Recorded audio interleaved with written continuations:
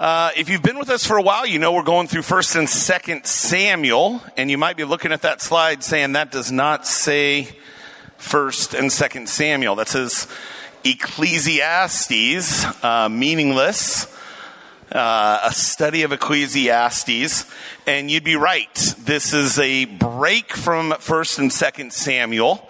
This week, myself and some of the pastors from the Lacey campus had the opportunity to go down to Portland and go through some workshops and training in the book of Ecclesiastes, which we have preached here. I don't know if any of you remember that or if you were here that long ago, but we did go through the book of Ecclesiastes a while back. And so it was a lot of fun to go down there.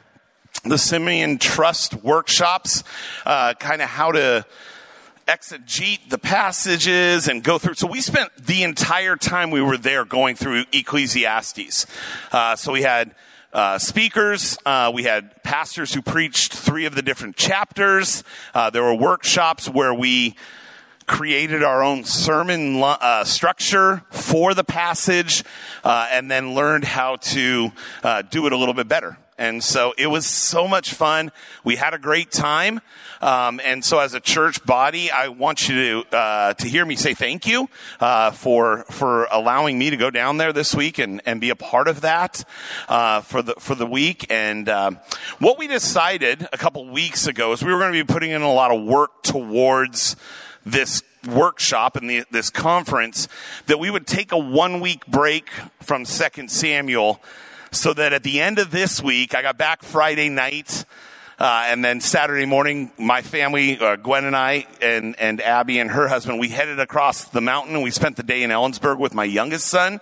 So it's been a busy week, been a great week, but the prep time for a 2nd Samuel sermon might not have been in the abundance which I normally would like to have. The hours were short this week. So we decided to go ahead and just do a sermon, one-off on Ecclesiastes, and we'll be looking at chapter 3, verse 1 to 15 today.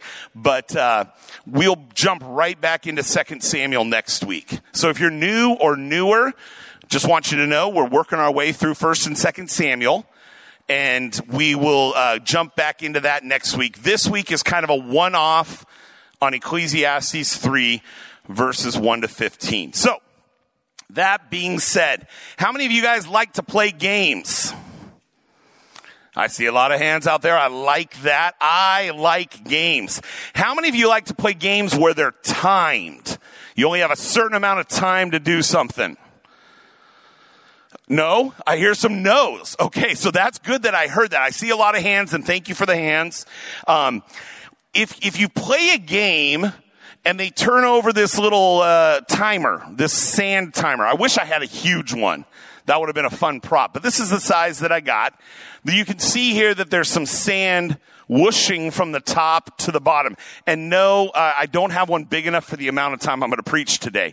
Pastor Dave was like, we should have gotten you one of these, Mark, that would work. But I think this is only a couple of minutes. The sand kind of whooshes through there. So immediately I thought of Boggle. Okay, I know I'm old. I'm one of the oldest here, so I'm not expecting a lot of you to remember Boggle. But Boggle is this really cool game that's got a bunch of little dice in it that got letters on it, and you got to shake it up. And I remember as a kid, the sound of that board shake it up. You slammed it down. I don't know if you're supposed to slam it down, but I did. You slam it down, and you take off the lid, and you flip over the timer. And then you start looking for words, right? And you're trying to find as many words as you can in this grid, racing against the hourglass, right? The time. Since I dated myself with Boggle, maybe you guys know the game Taboo, right? Taboo, kind of the same idea. Hourglass, sand, timer.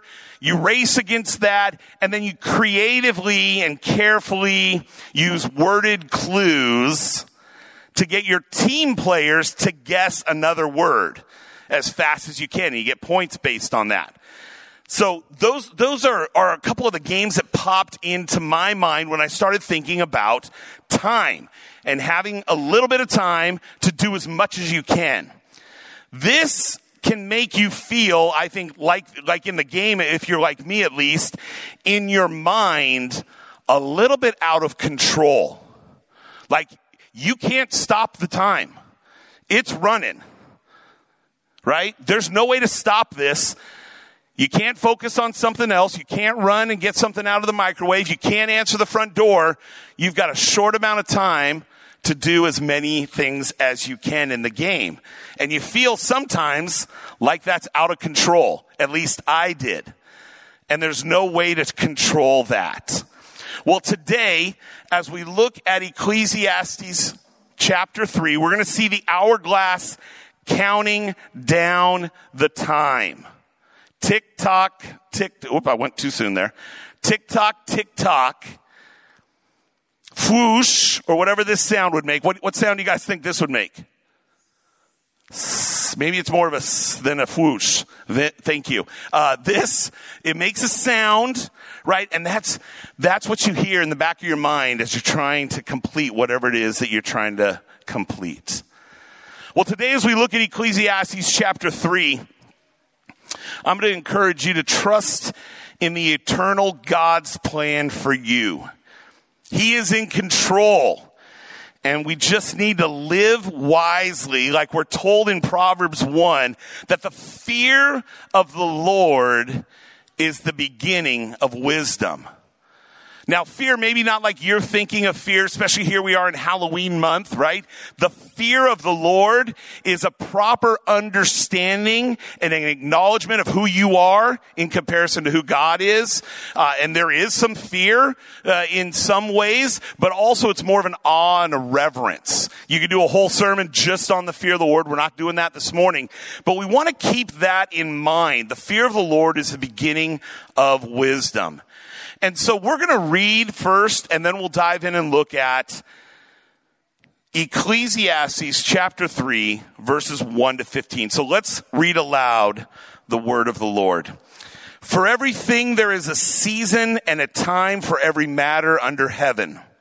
A time to be born and a time to die. A time to plant and a time to pluck up what is planted. A time to kill and a time to heal.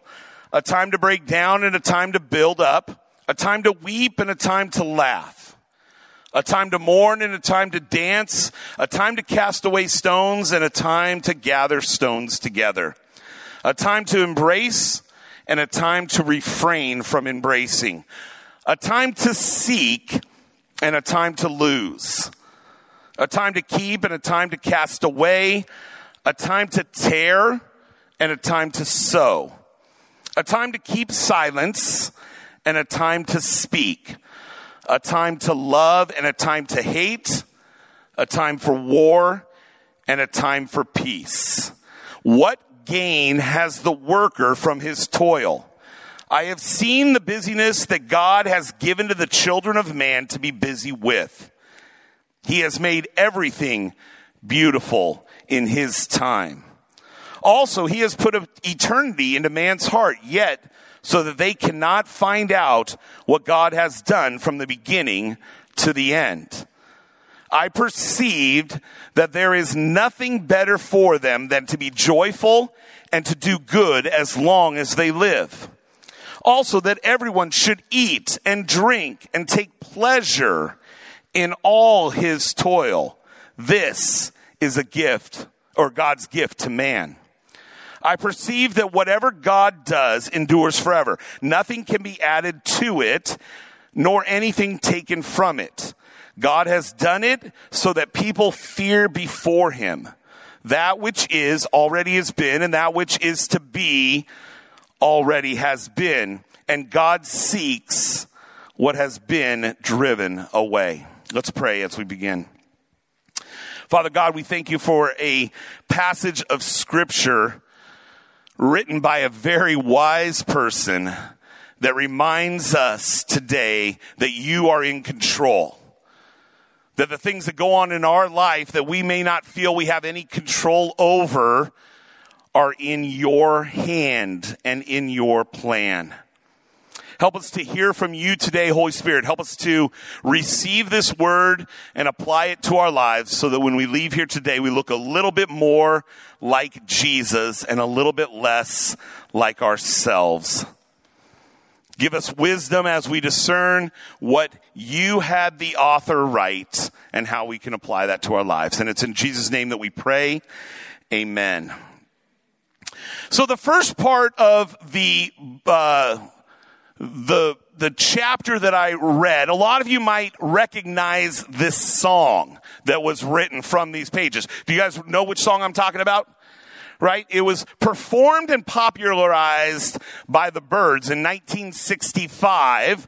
Turn, Turn, Turn. But it was actually written a few years earlier by Pete Seeger. But really, in all truth, it wasn't written by either of those, the band or the musician, but it was written by someone that is referred to in this book as the preacher. I personally believe it's Solomon. That's just my opinion. There are a lot of people that are a lot smarter than me that disagree with me, and I'm okay with that. And if another time we can maybe go through Ecclesiastes again, we can talk a little bit more about authorship. But I personally believe, what God's word says about Solomon, that he was the wisest man who ever lived. And I see a lot of that in this book, especially this week. That was confirmed as I studied it. But either way, whether it was Solomon or another wise man, son of David, we're told, king, those are some of the descriptions of this preacher. We know that this was inspired by the Holy Spirit. Can I get an amen on that? Amen, right? This is God's word inspired by Holy Spirit through a man who authored it. So we know that it's wisdom literature by the way that it's written, and also because Holy Spirit gave it to us. In the book, we see a narrator. A narrator talks at the beginning, and then the preacher starts talking. And he gives a bunch of wisdom, right? And then we get these thoughts and these little proverbs and these little things that make us scratch our head and say, how does that work out in life? And that's from the preacher. And then again at the end, we see words from the narrator. And so it's a very unique book. It's a lot of fun to study. If you haven't studied, if you haven't read it, I would definitely recommend it. I've enjoyed it before, but again, this week was great. Now, again, as to the authorship, it's a conversation for another time that I'll gladly engage with anyone, but it's not necessarily the main point of today. So let's continue on here as we look into the book of Ecclesiastes as to what we can learn today that we can apply to our lives. We're going to jump back to the end of chapter 2. So if you have your Bibles with you, or again, we have the words up here on the screen, you would see these are the last few words of chapter 2. Like I said, we're focusing in on the beginning of chapter 3, verses 1 to 15. But let's jump back into the end of it, because we got to remember this was written as one piece, broken down into verses and chapters later on by us to make it easier to find things. But this is written in one thing. So let's look at the end of chapter 2. Okay, there is nothing better for a person than that he should eat and drink and find enjoyment in his toil.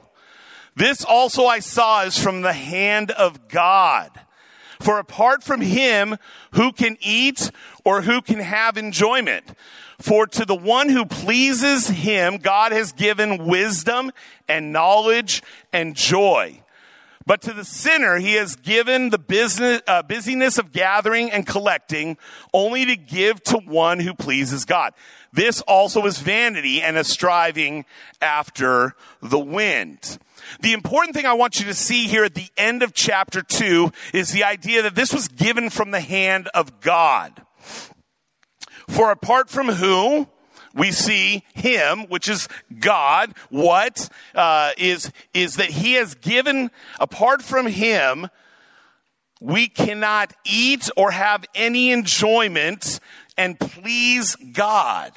The preacher says here, not only at the end of chapter 2, but throughout the entire book, to eat and drink and enjoy life, because everything is vanity. I think when we preached it through, we went back to the original word, havel. Sometimes it's translated as futility. So here we have the wisest man, the man who's built up this kingdom, who is gathered, who is rich, who is powerful, saying that everything on this earth without God is worthless. Okay? So that's a lot of study, that's a lot of reading kind of brought together so you know the mindset of the first couple of chapters where the rest of the book goes. But the preacher says, you, in this toil, in this life, right? Applying wisdom to it, you should eat, you should drink, and you should enjoy life. Because that is a gift from God's hand, right? And apart from God, you can't do that. Do you know people who have plenty, right? We should all be saying yes, and still don't enjoy life, right? Doesn't matter how much they have, they want more. But do you also know people who don't have much? They don't have much at all. And it's probably tough to get a meal on the table 2 or 3 times in a row at these people's houses. And yet they're some of the most joy-filled people you know, right? I mean, I do. I hope you guys do. I hope you know people from both of those extremes, because this will make a lot more sense.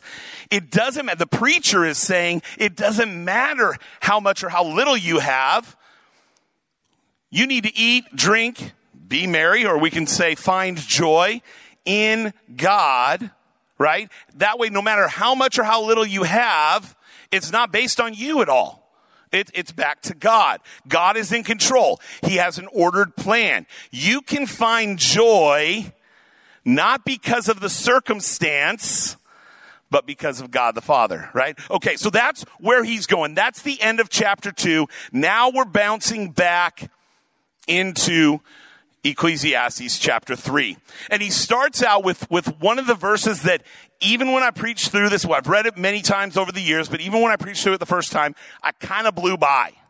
And this time I want to pause just a little bit more. It says there in verse 1, for everything there is a season and a time for every matter under heaven. Okay, verse 1. What I want to do is I want to jump into those next few lines, right? I want to start into the song. I want to start looking at all these contrasts. And yet one of the things I think that Holy Spirit challenged me this week as I was reading this and studying this was you need to pause after verse number 1 in light of the end of chapter 2. And you need to understand that for everything there is a season, and that season is not based on us. That season is based on God. Do we as Christians, those of us who have placed our faith in Jesus Christ, live our lives truly believing that God is in control? So when my brain is running amok and I'm all freaked out because I don't have enough time, or things don't seem to be fitting right in my life, or things are chaos and all I can see is the sand running through the hourglass, do I truly believe that God is in control? Do I believe that? And if so, then how does it affect me? The preacher says that there is a season for everything, a time for every matter under heaven. God's hand, back in verse 24, God is God, and he is a God of order. I had to challenge myself this week and say, Mark, are you living your life with that truth in mind? Do you truly believe it? During each phase of our life, no matter where you're at today, no matter what's going on behind the scenes that nobody else in here knows about, the chaos in your life, the way you feel that your life is out of order, out of control, do you believe that God is sovereign? We all are born, we all die, right? We plant a seed, we pluck it up, and yet God is forever in heaven in control of our days. Solomon understands the temptations we face as mankind during the various seasons of life. And the biggest temptation, I would say, of all of them is to let our lives feel to us like they're out of control, right? We forget about trusting God in that way. We know the truths of God. We study those. We understand those from Scripture. We've learned them from a young age, a lot of us, and we believe them. And we can speak them, but do we truly believe them? When we speak them, are they just words, or do we believe what we're saying? Wondering if you're in control of your life, or do you have a boss That every day when you walk into work, you feel like you've lost control. You don't know what he or she is going to say they need you to do. And when they tell you one thing, they come back a few minutes later and they tell you something else. And they give you deadlines that just aren't realistic, right? Maybe some of us have bosses like that. Maybe it's a spouse.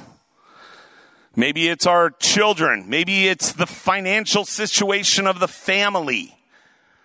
Maybe it's the chaos that we seem to walk into every day after day after day. All of those things are temptations for us to start viewing the chaos in our lives not through the lens of a God who is sovereign and in control and has a plan for us. We're tempted to look away from that truth and allow it to affect who we are. Do we believe that God's in control, or am I just a top spinning out of control? Right? You do a top on a table and it's really cool, right? And it's spinning and you're watching that. But if you're like me, I have no fine motor skill in these hands, so I spin that thing and it just shoots off the table and hits the floor and rolls away. And so I pick it up and I try it again and I just can't get it under control, right? And that I always had that friend that could do it really good. You know, spin that thing and it didn't move and it spun what seemed like an eternity, right? When in our lives, that's God. God is in total control of the top, right? Unlike me. The preacher tells us there is control. It's just not ours. It's God's. And that's why I think we need to camp on verse 1. And had we been preaching through the entirety of this book, last week we would have talked about the end of chapter 2, and I would have reminded you today. And that's why we spent a little extra time this morning looking at that. We need to be careful that we, as we're looking at our lives, we don't misinterpret seasons in our lives very easily. The temptation sometimes is to feel that God might be abandoning us, or he doesn't care about us. He doesn't love us during these difficulties. If God truly loved me, how could this happen to me? How could God allow that to happen to someone that I love so much? We start asking those questions during the difficult times in our lives. The temptation to feel as if we are in some God clique of holiness or special people, right? During the blessings we don't know how to shift that to times of trouble, right? We feel like when things are going great, we can all give glory and honor to God. Oh, I thank God I got the new job and it's going to mean a little more financial security for my family, and, you know, and we can go on and on about it. But when we talk about difficulties in our lives, well, we don't. At least I don't. It's not easy to talk about the tough times in my life. It's easier to skip ahead to the good things, right? Those are the ones where we can see God's hand. But how often do you talk to somebody and you bare your soul, right? You're willing to talk about the tough things going on in your life, and yet you're asking, I know God's in control. I know God has his hand in this, and I'm hoping that as I get through this, one, that it goes quickly, but two, that I learn what God is trying to teach me here. That's the kind of person we've been called to be. You have to do both, or we're missing out on so much about our relationship with God. If we only see God in the good stuff, we're missing out on who God is during the tough times. And so our faith, for it to grow into the place that God wants it to be, so that it's a full faith, we have to allow God to be in control during the tough times and during the blessings or the easier times. He's growing us in so many areas when we go through things that are difficult. Sometimes maybe it seems difficult to us and it's really not a huge thing, but he's working on our humility, right? Maybe he needs to break me down so that I see other people, or I see him through the proper lens again. Because right now I'm looking at Mark Miller in the mirror and I'm not acting very humble. I'm feeling pretty good about myself. Right? So he might use something kind of small to go through that. But also, you may go through some of the toughest things, whether it's a health problem, a loss of a friend or a family member. Those are the things where you raise your fist to God and you say, if you were loving God, how could you allow me to go through this? And yet the author here says that God is in control. For everything, there's a time and a season. And he starts out right away with a real and honest look at some of the toughest things in life. Look at the contrast that he builds here. First, he says it's a time to be born, right? A time to be born. Well, that's a celebration. That's a great thing, right? My grandchild was born January 10th. We were lucky enough that we flew out there on January 7th, so we got to be there. Not in the room, mind you, but a few hours later, we got to go into the room, and I got to see this baby, and I got to hold this baby, and it was incredible. And it's easy to say, man, thank you, God, for all the blessings that you have shown my son and his wife, and I thank you for that. And it's true, and it's honest. But look what he says next. There's a time to die, right? Now, my job has allowed me to sit with some people during their final few hours on this earth. Am I someone who sees that as a season in life, and I'm there to be with not only that person, but their family, and try to comfort them in the truths of Scripture and move through into this new season of life in a God-honoring way, right? That's one of the things as a pastor. But it's tougher when it's our own family. It's definitely harder when this person that passed away is too young to die. How can God allow this to happen? Right? Do we see God for who he is in his entirety, or only when it fits into what we think he should look like? Our little box. If God goes outside that box, all of a sudden we have a problem with that.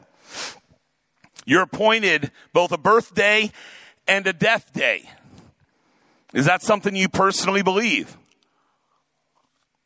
You were born, you're here today, you're going to die, and you don't have any control over that day. You don't have any control. It's appointed by God. This shakes the faith of many. I may not have sat with the person as someone passed away, but I've then been in the office where they've come in questioning God, questioning their faith, wondering why, if God loves people, loves me, loves my family member, why he could allow this tragedy to strike. Again, for some reason, it's easier if they're old, right? If they've made it through their life. We can see God's hand throughout their life, and we can say, yeah, they had a good life. But what happens, and how do we view it when it's a younger person? Solomon wants us to build our faith. There's nothing out of control about these events. God is in complete control. And he wants us to know that. Now, coming out of that heavy born and die, he goes to this, a time to plant and a time to pluck up what is planted. And I was sitting there this week as we were studying this passage, and I thought to myself, man alive, it doesn't matter what I plant or when I plant it, it doesn't grow very well. And if it's already alive and I plant it in the ground, it's probably going to die, right? And so that's where my brain started going through, because my season, if you're a plant that's bought by me from Home Depot, your season's going to be a lot shorter than it is for some of the green thumbs that are sitting out here. I can't keep anything alive, at all. And yet, do we truly believe that God is in control?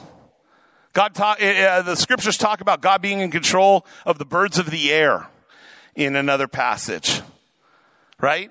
He knows the hairs on our head, we're told, and we're like, oh, that's really cool. The creator God knows how many hairs I have on my head, right? Like, that's cool and that's intimate, and God loves us, and those things are true. But he also says that a bird doesn't fall out of the sky without God's hand. Do we believe that? Do we believe in that kind of sovereign God? He goes on, he says there's a time to kill and a time to heal, a time to break down, a time to build up. Again, all of these contrasts, right? I can't go into all of these today. We just don't have time. We did it the last time we went through this, and hopefully again when we go through Ecclesiastes, we will. But we have a time to kill and a time to heal. And when they started talking about a time to heal, I started to think about how many doctors and nurses we have in this church alone. How many of you work over at Madigan, and a few of you at other hospitals here in the Lacey, Olympia, Tacoma, Seattle area. But we have a lot of doctors, we have a lot of nurses. And when I talk to you, I don't understand much about what you're saying, right? But it's a genuine smile on my face because I know that God has enabled you to learn and to become a way in your brain so that you can help people that I don't understand fully, and it gets me excited because I believe, again, that's by the hand of God, right? A time to heal, we see, right? And I thought of that, and I was like, man alive, I have a lot of friends who have been blessed by God to be able to help people out. Right? And so we're going back and forth through these things, a time to break down and a time to build up. Again, back in that day, breaking down walls during war and then having to rebuild them. Again, it's one of those things, there's seasons from God. The author shifts just a little bit and he goes, a time to weep and a time to laugh. Okay, he's taking on the emotional extremes of our lives, a time to mourn and a time to dance. We have both sadness and joy as a part of the journey that we're on. Right? These seasons don't surprise God. They're in his hands. And we need to understand that every season is important to God. God doesn't walk away from us when we weep. God understands weeping. If you believe in the triune God like we do here at this church, the Trinity, Jesus, the Son, wept. He wept over his friend who had died. God understands you and cares for you during the tough times. Weeping and mourning. There's nothing new under the sun. God is in control. We remember on the night that Jesus Christ would go to the cross that he sweat drops of blood in the Garden of Gethsemane before going to the cross. He understands angst and pain and hurt and separation. And I hope your theology allows you to see that and to understand that that is God. This is a season from God. And no matter where you're at, whether you're rejoicing or mourning, whether you're grieving or encouraging someone who is grieving, God is with you. Those things are important. Each one. We can't be people who just laugh and dance. We need to be able to weep and mourn with those who need to weep and mourn. Humor sustains life. We see that time to laugh. It was funny, the first time we preached this, Kevin and I had just, Kevin's on vacation this week, so he's not preaching the same sermon, but we had talked about this. And the first time we preached this sermon, we had talked about a couple who left the church because this is what they said to us in our exit interview. We love how seriously you take God's word. And for us as pastors, that's one of the greatest compliments that we can get. It's not the greatest, but it's one of them, that we take God's word serious, because we try to, and we think that we are, and we're trying to get better every day. And so we were told that by this couple that, hey, we love how seriously you take God's word, but we can't handle how much humor you use. And so that's why they were going to leave the church. And when we read this week, when we were studying this the original time, but even this week, and one of the author or the speakers down there used this same quote, but we came across this when we were studying it the first time. Charles Haddon Spurgeon said this: "If only you knew how much I held back." He was approached by someone with the same complaint. They don't like how much humor you use. And Spurgeon said, "If only you knew how much I held back." Right? Martin Luther said, "If the earth is fit for laughter, then surely heaven is filled with it." Heaven is the birthplace of laughter. So my encouragement today to you, friends, is if you see God only on one side, whether it's the good or the bad, whether it's the mourning or the laughing, that you would challenge yourself to allow God to move to the center. Actually, to encompass it all, I would say. But he's in both. And if your view of God restricts that, I'm not upset with you. But my challenge for you is to allow God to be in it all, because he wants to be. And I hope you believe that. First 8 things kind of all relate to what happens in life. Next, he's going to talk about some emotions. We're going to, or next, he's going to talk about a few other things that happen to people. He says there's a time to cast away stones and a time to gather stones, time to embrace, a time to refrain from embracing. The stones, there's a ton of ink spilled on that.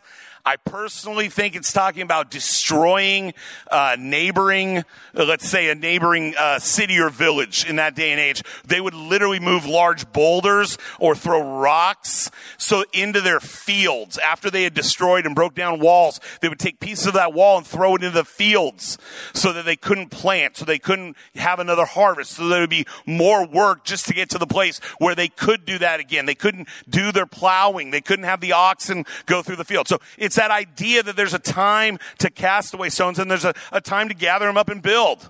And, life is tough, right? And so that is one thing. This is a season from God, though, was what Solomon is saying. A time to seek and a time to lose, a time to keep and a time to cast away.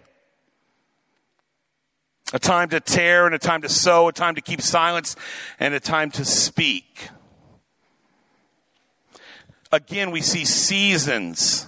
And we need to know that God is involved in all of them. The final one there, it says a time to love and a time to hate, a time for war and a time for peace. Right? This is kind of a tough one. This is one where I think a lot of younger Christians, not necessarily in age, but in their walk with God, they struggle with this.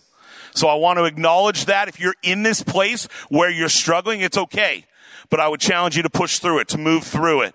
Whether that's with a spouse, maybe a friend that's a mentor, maybe getting some counseling, pastoral care.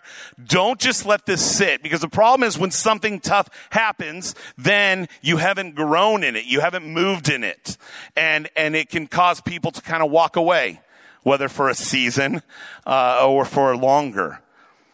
We all know that there's a time for love, right? Because this is the greatest commandment. Jesus said, love your neighbors, right? But did Jesus just say, or did God just say that there's a time to hate? Right? Jesus didn't hate anyone. He loved only, right? I mean, people talk about that all the time. He hated sin. He hated the effects of sin. He hated everything. Right? The control that sin in your life has on you, he hated that, right? When you become a slave to sin, you can't help but sin, right? That we know is not of God. Jesus hated that. One of the books that we read the original time through this was by Zach Eswine, called Recovering Eden. The gospel according to Ecclesiastes. His main premise is that all creation is struggling and groaning to be made right again. It's all struggling and groaning to be made right again. Once again, sin entered the world through the Garden of Eden, right? Life that God desired to be precious, his creation, has all but disappeared from the original intent of that creation. But the gospel of Ecclesiastes is pointing out the bad news that everything under the sun is screwed up if you're viewing it through a lens of your own life and you being in control. Right? We've talked about that a little bit. Now you and I, should very much hate that. We should hate sin in our lives, right? We should hate that everything we toil for on earth without God is havel. It's futility. It's a mist. It's a vexation. These are all words used by the preacher. And the good news, though, is that God is making all things new through Jesus Christ. There's a contrast there, and we need to grab a hold of that. A time to love and a time to hate. He ends with a time to war, or for war, and a time for peace. As much as you and I would love to open up the news and read a headline, right? Whether on our phone or on the laptop, world peace is here. We never will. We see that throughout Scripture, and we see it all around us. Until God returns to fully recover Eden and establish a new heaven and a new earth, war will continue. There's a season from God. We need to know that, and God is in total control. Let's look at these last few verses here together as we end our time. The author of Ecclesiastes asks a question. What gain has the worker from his toil?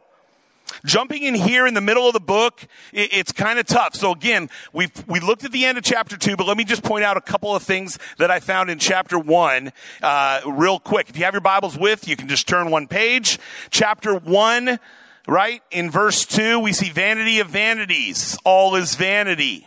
Okay? The author sets the stage real quick. Vanity. Verse 3, he says, what can he gain? Right? And it's a rhetorical question. There's nothing he can gain. It's all vanity. Verse 14, we see that answered. Nothing. It's all vanity. Chapter 2, the preacher, the king of Israel, I believe Solomon, goes into a section on what he has gained. All his accumulation of power and wealth. And at verse 11 in chapter 2, after this description of everything that he has done, he sums it up that it's all vanity. Later in that same chapter, he admits, I hate all my toil. Now, this is a man who had gained everything. Wealth, wisdom, power. He says, it's all futility. So let's get back to chapter 3 and look at verse 10 and 11. Solomon has seen the busyness and demise that from that God has made everything beautiful in his time. In light of all the work that he's done and realizing it's not worth anything, God, in his control and his power, has made everything beautiful in his time. Man cannot, without God, find accumulation of anything that brings real, fulfilling joy. If you're chasing that next raise, if you're running after that new car or the next addition to your home, there will always be another raise and a newer car and a bigger home. We can't understand God, right? That's what he says here. Solomon says that we can't grasp what God is doing. Solomon says we can't know or find out what God has done, right? God is a God of order, and we can't understand it. It doesn't make sense to us. If we're honest with ourselves, we say that. I don't understand what God is doing here. Why did he allow this to happen? No matter how hard we strive to understand, no matter how hard we toil in our life and our understanding, no matter how much wisdom we acquire, apart from God, everything is vanity and striving after the wind. Everything is a season from God. Now, in verse 12 and 13, we see Solomon say, I perceived that there is nothing better for them than to be joyful and to do good as long as they live. Also that everyone should eat and drink and take pleasure in all his toil. This is God's gift to man. One of Solomon's conclusions, the book is full of his conclusions, and he says, I perceived to understand the ups and the downs of life. What I've learned is you need to enjoy life, no matter what's going on in your life, right? It's kind of that carpe diem statement, seize the day. Right now, we know that he's already told us, he's already taught us in his wisdom not to seek hedonism or lawless pleasure. Right? There are restrictions. There are things that we need to do. We need to move forward in wisdom. This isn't carte blanche, do what you want. But Solomon is saying you can eat, you can drink, you can enjoy life in a God-honoring way And that's a gift from God to you, no matter where you're at in your life, no matter what your status is, no matter what's going on in your personal life. He's talking about enjoying this life with God and for God. In wisdom, eat and drink. In wisdom, enjoy life. He encourages the follower of God to be joyful. We've talked about this before. Joy is a choice. We have to decide to be joyful, right? We see that. We know that. In light of the situation that just happened to me, I have a choice. I can get ticked off, feel bad for myself, allow myself to wallow. Now, I'm not talking about grief. Grief is healthy to work through, but you can go that direction, or you can say, you know what, this is tough. This is the toughest thing that anyone's ever going to have to go through in their life, and I'm going to choose to go through it with God. And in the end, I can find joy in Him and His control. Do you believe that? That this is a season of life from God, and God gives us gifts even in the toughest times. We see the phrases here, to do good, right there in verse 12. They need to be joyful and they need to do good. We can't chase after food, drink, pleasure at the cost of someone else. And the author of Ecclesiastes knew that. We're to drink deeply of this life as a gift from God. But when you do that, you realize that it can't be at the cost of someone else.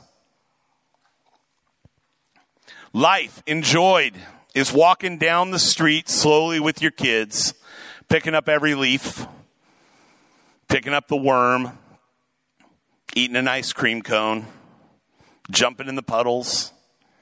I look forward to doing that with my grandkids, right? That's what I'm looking forward to. That's joy. That's life.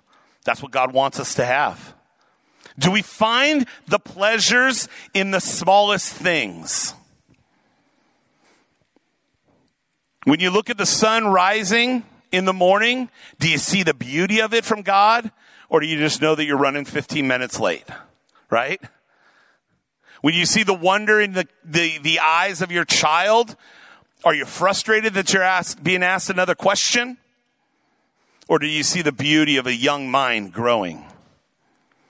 In everything, we can find joy. And I think that's what the author of Ecclesiastes wants us to do. It's a gift from God to man. And when we do those things, it's an act of worship, really. You and I are to enjoy our lives. We got to continue on here. We're just about to finish up. Verse 14 is the key to this passage. So if you fell asleep 10 minutes ago, now's the time to wake up, right? If the person next to you is dozed off, just give them a little nudge. Look at verse 14, right? It shows us this whole text is ultimately about God's order. Verse 14, I perceive that whatever God does endures forever. Nothing can be added to it, nor anything taken from it. God has done it so that people fear before Him. Could there be a more powerful or complete statement about the sovereignty of God? I don't know that there could be. All that He does endures forever. God's work is permanent, it's effective, and it's complete. Never too early, never too late, never too little, never too much.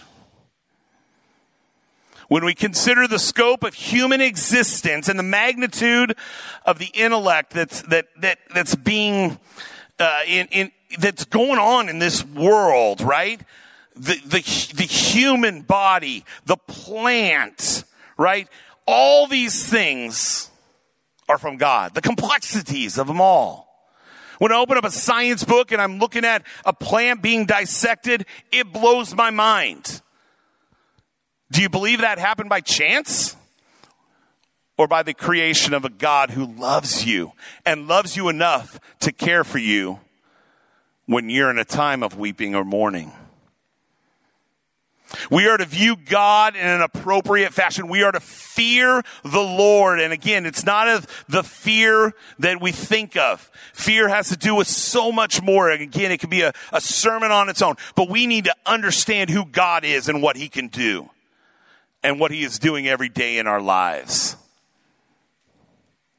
And that's the kind of life we need to look. Really quick, we're going to look at the end of the book as we close today. Worship team is going to come back up. This is the last few verses in chapter 12. At the end of Ecclesiastes, we're going to look at verses 9 to 14. Besides being wise, this is the narrator writing here at the end. The preacher also taught the people knowledge, weighing and studying and arranging many proverbs with great care. The preacher sought to find words of delight, and uprightly he wrote words of truth. The words of the wise are like goads, and like nails firmly fixed are the collected sayings. They are given by one shepherd. My son, beware of anything beyond these. Of making many books there is no end, and much study is a weariness of the flesh. And here it is, verse 13. The end of the matter, all that has been heard, fear God and keep his commandments. For this is the whole duty of man. For God will bring every deed into judgment with every secret thing, whether good or evil. The truth is taught there, right? We can hear it. We can see it right there. There is a time for everything, and God is in control of your current season, no matter what's going on. Our response needs to be to trust God. We need to rest in him. We need to embrace the season, no matter how difficult it is. And then we need to look to learn as we go through it. Maybe this morning you find yourself in a place where you've never placed your faith in God. You're sitting out here today going, man, I don't really know what you're talking about with this relationship with God. Maybe it's the first time you're hearing about that. My encouragement to you would be to push on. Talk to the person you came with. If you didn't come with anybody, come talk to myself or Pastor Dave. We would love to talk to you about it. Maybe you've been here for a while, but you haven't placed your faith in Jesus Christ yet. You haven't taken that step of accepting the free gift of salvation. And this morning, you want to do that. Again, talk to whoever you came with. It doesn't have to be a pastor that prays with you, but we would love to. Dave and I will be in the back. If you want to talk to somebody, come talk to us. God wants you in relationship. God wants you to start walking down that path of discipleship. But for those of you who've already placed your faith in him for your salvation, you need to remember today. And maybe it's remembering it in a new way. Remember, we can see things and understand them differently. We can hear things and hear something different. So my encouragement to you today is to remember we need to fear God and keep his commandments. We need to eat, drink, and be joyful because this is a gift from God for your toil. Fear God and keep his commandments. Pray with me.